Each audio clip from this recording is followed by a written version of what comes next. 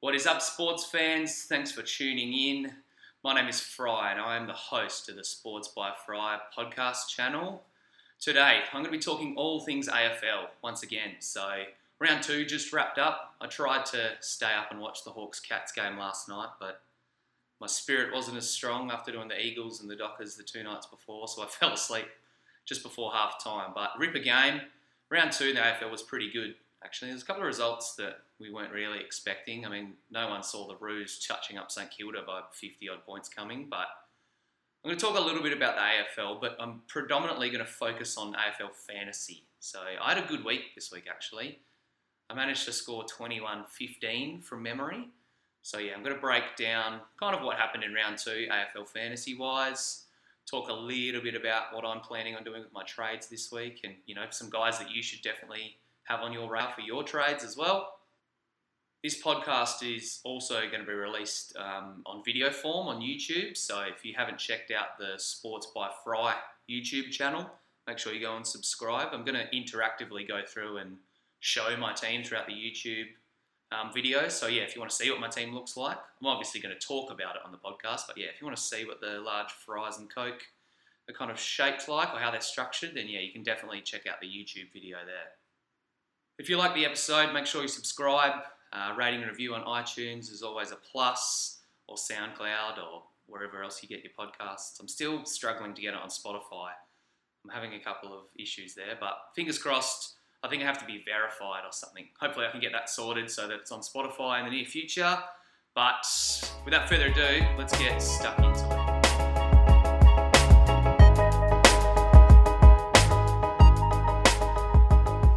As I mentioned off the top, I actually had a pretty good week this week. I was 4,185th in the AFL world for round 2, so yeah, I'll take that. If I could keep putting up numbers like that, then my ranking will climb. I'm sitting just outside the top 10,000 or 11,000 right now, but yeah, 2,115 this week, pretty solid. I'll take that. I know a lot of people that were in the low 2s and struggled to score, massive, so yeah, I'll take 2,115. I didn't really have a lot of players go massive. Let me rephrase that.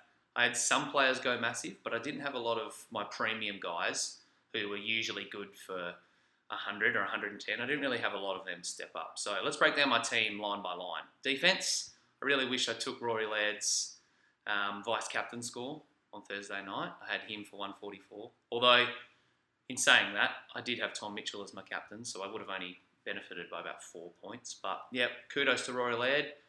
Jake Lloyd and Michael Hibberd didn't really perform for me. Hibberd's gone this week for me. I gave him a second chance. I understood, scoring low against the Cats, but no. Against Cats, but not against the Lions. Not good enough. Finlayson on my ground, that was a massive tick. 90 points. If you don't have him, get him in your team. Tom Doedee, probably outperforming what we thought he'd do. We thought he'd be good for 60, 65, which it might even out. He might have a couple of 50s, whatever, like Sammy Murray did this week, who's also on my ground. But yeah, Doedee's one that I think you can safely pencil in on your ground for at least the next couple of weeks. He looks really good for the Crows, so I like the looks of him. I traded in Zach Guthrie this week for Aaron Norton.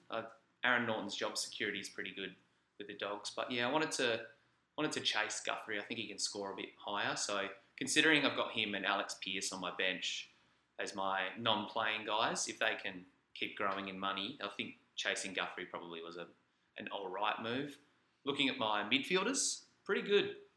Obviously, I got Tom Mitchell. He had a massive 137, so that was doubled because he was my skipper. Josh Kelly had 118. Take that. Zach Merritt did not perform. 78, so he's another one that's definitely on the chopping block. He's going to bleed cash. He's got the highest break-even of every player in the competition heading into round 3, so he's probably gone for me this week. Lukey Parker was solid. Lockie Neal was solid. Brayshaw, I tried to play a little bit risky and put Brayshaw on my ground over Dom Barry. I thought that Brayshaw might score a little bit better, but they both scored exactly the same, so, I didn't really come out any better from that. Tim Kelly, he's probably the must-have player in the comp at the moment. 115, he looked, poised against the Hawks. He was invincible. So him and Nicky Holman. averaging 87. You could happily take those two on your ground. And then I've got Banfield and Barry as my emergencies. I'll take 60 to 70 from both of them. Well done, boys. Source Jacobs and Maxi Gorn were fine. They balanced out to score me pretty much bang on 200. So if I can get 100 from each of my ruckmen on average each week, I'll take that. That's definitely a win, a tick. I had Timmy English on my bench, so he's still generating money, albeit a bit slowly. He only scored 35 this week, but, it doesn't really faze me. He's there just to earn me money. I don't want to be in a situation where he's playing. So last year I had Sean Darcy on my ruck bench and thought that he wouldn't play a factor, but down the stretch he actually helped me. But yeah, I don't really want my R3 or 4 to be an important piece of my season. So looking at my last line, my forwards was overall pretty disappointing. I've absolutely scored having Liam Ryan on the ground. I don't think he'll score 90 every week. He'll probably be hovering around the 60s, but kick 3 goals 3 against the Dogs was very lively, so he definitely is capable of a couple of more performances like that before the year's out. So I started him over Venables and Langdon. That was a massive tick, but both those guys, again, generated me some money on my bench, so I'm happy with that. Billings kind of failed for me with 71. Understand that North, touched them up, so St Kilda weren't in a good spot to score, but yeah, 71's a bit disappointing. Similar with Heaney's 88. He was my second forward, but, it's not the end of the world. I'll take 88 over the likes of 50 or 40, which, touch wood, I haven't copped any really bad scores from anyone, apart from Merritt last week getting a head knock. So, yeah, fingers crossed I keep dodging those bullets. But track up was fine for 75. Christensen was good for 88. He's someone that I probably want to move sooner rather than later and might come into my trade calculations this week if I can maybe downgrade the likes of Merritt or Michael Hibberd and then throw some money on top of Christensen to turn him into Tim Taranto. That might be a move. And then Fritsch rounded out my ground with a 60. So, like I said, 2-1-1-5, I'll definitely take that. Not bad from the large fries and Coke. Pretty solid round 2. So that's how my team kind of unfolded in round 2. Solid performance. Fingers crossed I can continue to keep trending upwards in round 3. I'm going to talk about some of the guys who shone this week, my plus 3s for the week. The video and podcast that I'm doing is going to be available kind of in the form of an article as well on sportsbyfry.com. So if you want to read all the bits and pieces that I'm going to kind of talk about a little bit today, then you can definitely check that out. That'll be live by the time these videos are up. So hit up sportsbyfry.com to give that round 2 wrap up a read. But yeah, let's look at some of the guys who shone this week. So my first guy that I had in my plus 3 was Rory Laird. His 141 was one of the top scores of the comp. He had 124 last week. He's an absolute gun. If you don't have him in your side, it's going to be tough to try and find a way to get him in. But yeah, he just is at the peak of his powers, rebounding the footy, pushing up through the midfield. Rory Laird is a gun, absolute gun. So tick, well done Rory Laird. The second guy I want to talk about is Gary Ablett. I think if Tom Mitchell wasn't playing as good as he was, everyone would be going nuts over Gary at the moment. He nearly hit 120 last week, and a lot of people asked me questions about whether they should get him or not, and I was like, maybe we need to see one more week, see how he looks alongside Danger. Dangerfield and Selwood had no impact on his score. He scored 138, was racking up possessions at will. He looks to be back at the peak of his powers. Put those injuries behind him that he had at the Suns. So Gary Ablett is a must-have as well. He's pretty expensive now. He comes at a hefty price, almost at 850 grand. So you're going to have to do some serious juggling if you want to get him in your team, but he's worth every penny. Last week, I wrote my round 1 wrap and Tim Kelly featured in the plus 3s. And I don't like to put guys in there back-to-back weeks, but after what Tim Kelly did against Hawthorn, he deserves a spot in the plus 3. So he was my third and final guy. Had 115 points, was pretty unstoppable. He had 27 touches. I think he kicked a snag as well. He's definitely locked a spot into that Geelong 22.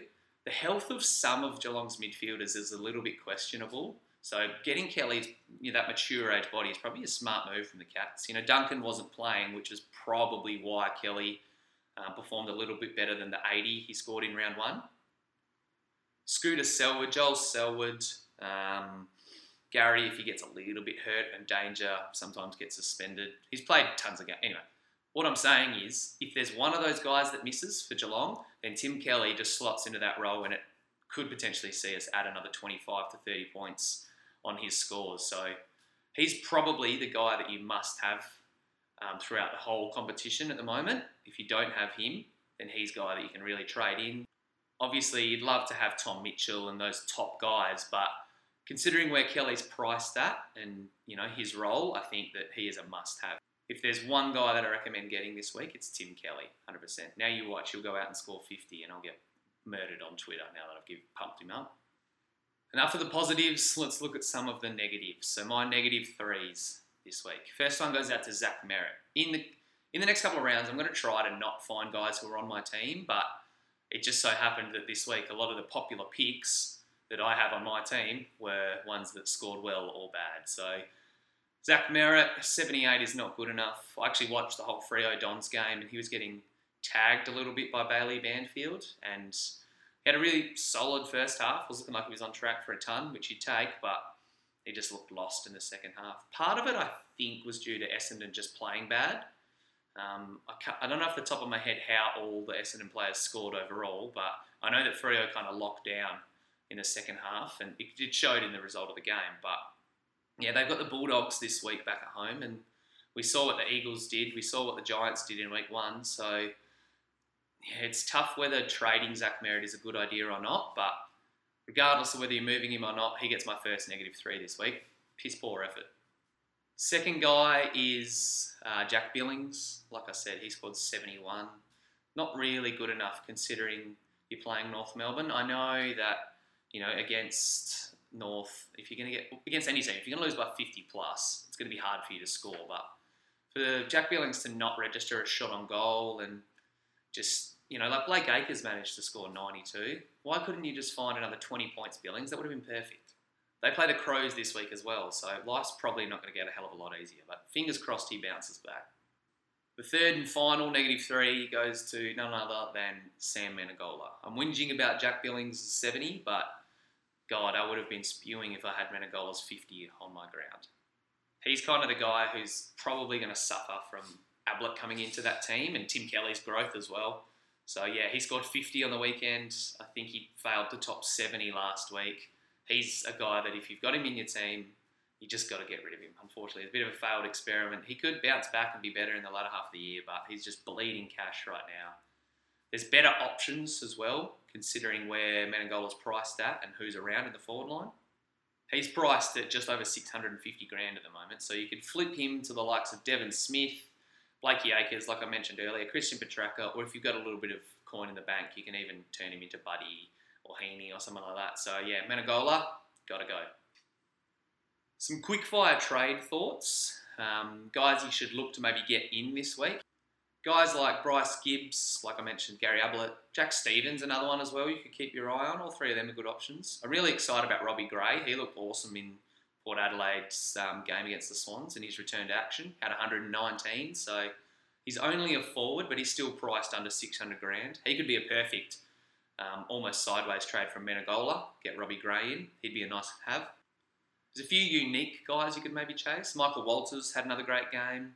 Jaron Geary in defence, he might be one that I look at this week. I mean, he's the captain of St Kilda, so he's not going to get dropped. Doesn't have the greatest history for scoring big, but he's top 90 in both his games. He's fine.